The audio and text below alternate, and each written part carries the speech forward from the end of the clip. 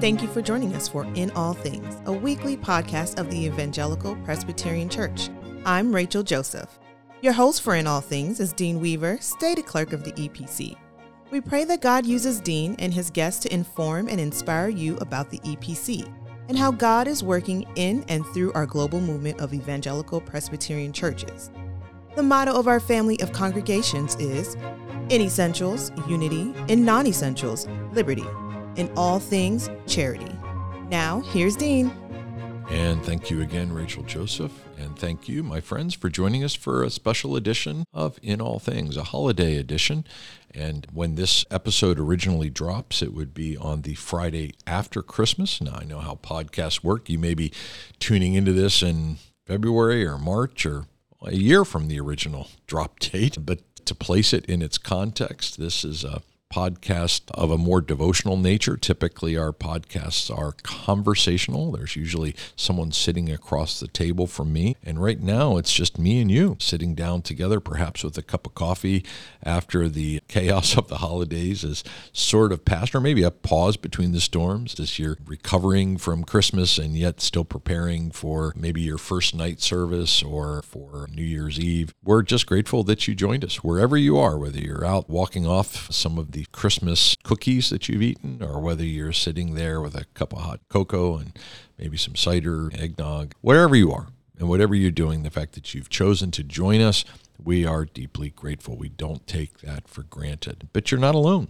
You're with people from more than 46 countries around the world who choose to tune in on a regular basis, more than 20,000 downloads of people who are part of this conversation, and they listen in and they share it with others. And we're a pretty low budget, lean podcast. We don't have any official sponsors, although sitting here in our global command center, which is basically a cleaned out closet, by the way, we do have a framed $1 bill from Tom Ricks and the Church Health people. They're our official sponsors. A few others have said they were going to sponsor us, but we're still waiting on some follow-throughs on that. But we always do a sponsorship just in case. And our sponsorship today for this podcast is brought to you by the Office of the General Assembly.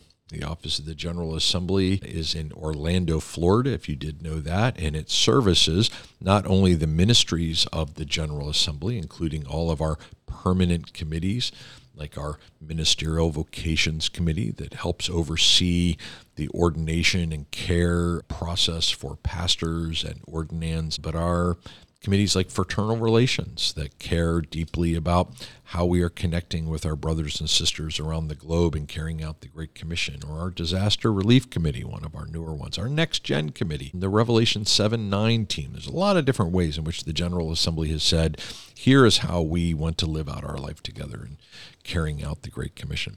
But the Office of the General Assembly also includes two things that are a part of the EPC, but also have kind of a singular purpose and focus. And one is what we call World Outreach, which works with our 150 plus global partners all around the world, going to some of the hardest places where there are least access to the gospel. And we also support another entity called BRI, Benefits Resources, Inc., where we care for our global partners and our chaplains and our church planters and our pastors and church staff by providing healthcare benefits and retirement benefits. And boy, those people in BRI and World Outreach and the whole Office of the General Assembly work hard because we are here to serve you. We exist to serve you.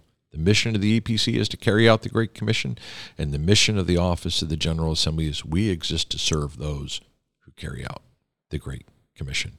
And so we hope that you'll explore the ministries of the EPC by going to epc.org, or if you call the office and you need help with anything from healthcare benefits to human resources, we would be delighted to come alongside of you and serve you because we exist to serve those who carry out the Great Commission.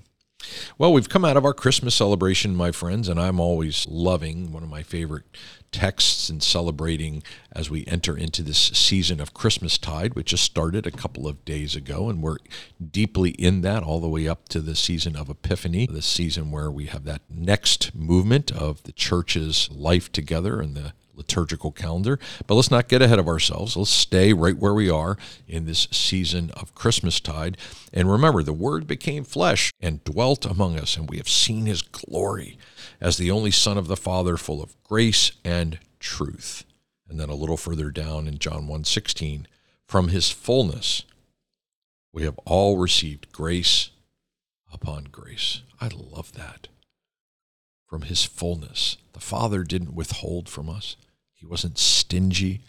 He wasn't reserved. He lavished upon us the greatest gift of all times. The gift that doesn't go away. The gift that transcends and transforms. The gift that ultimately cost him his own Son. It's from that fullness. You and I don't just have grace. Oh, we do have grace. But we have grace upon grace. I love that.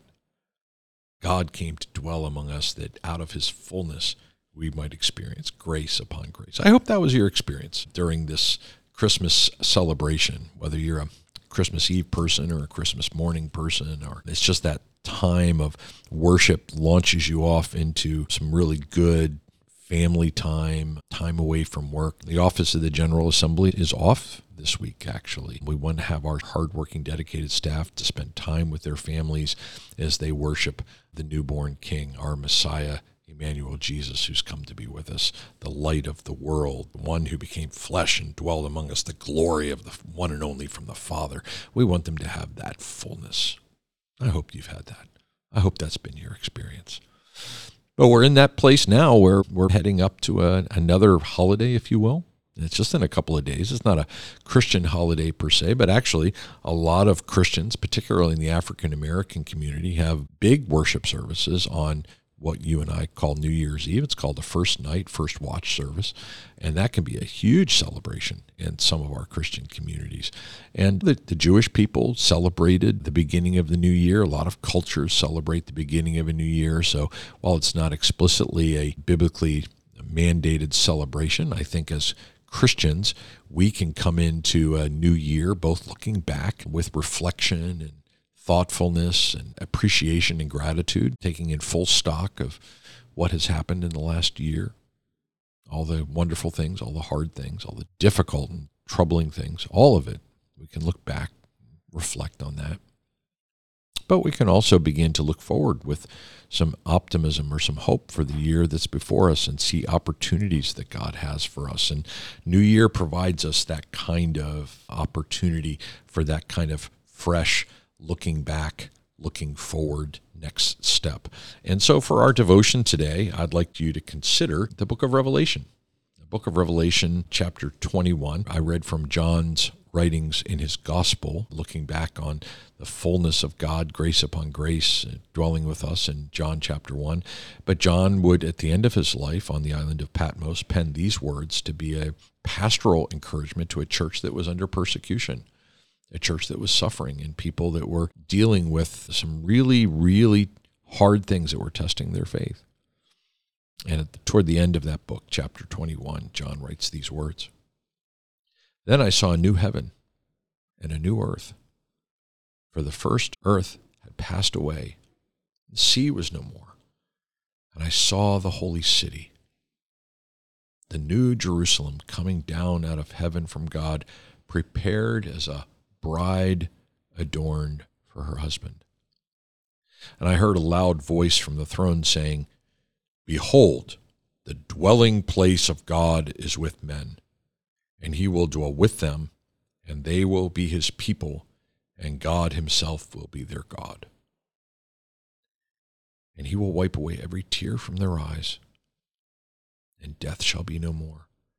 Neither shall there be any mourning or crying or pain, for the former things have passed away. And he who was seated on the throne said, Behold, I am making all things new. All things.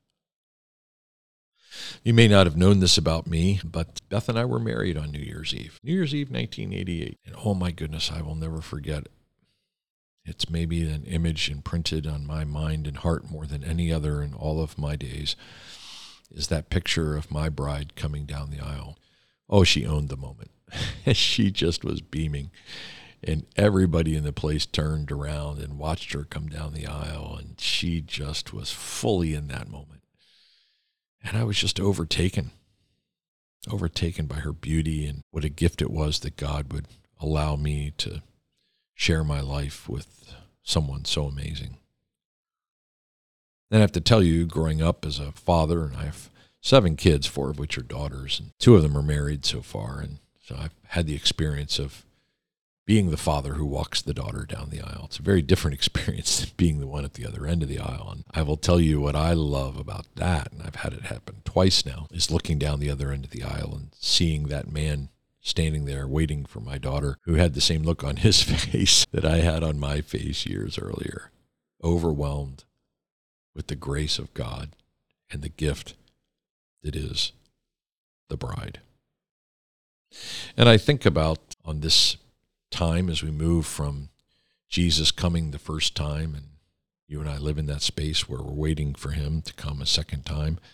We've gone from Advent to Christmas to really a second Advent where we're waiting for him to come again. And what we long for in that return is what Revelation refers to as a wedding feast, where the bride and the groom come together.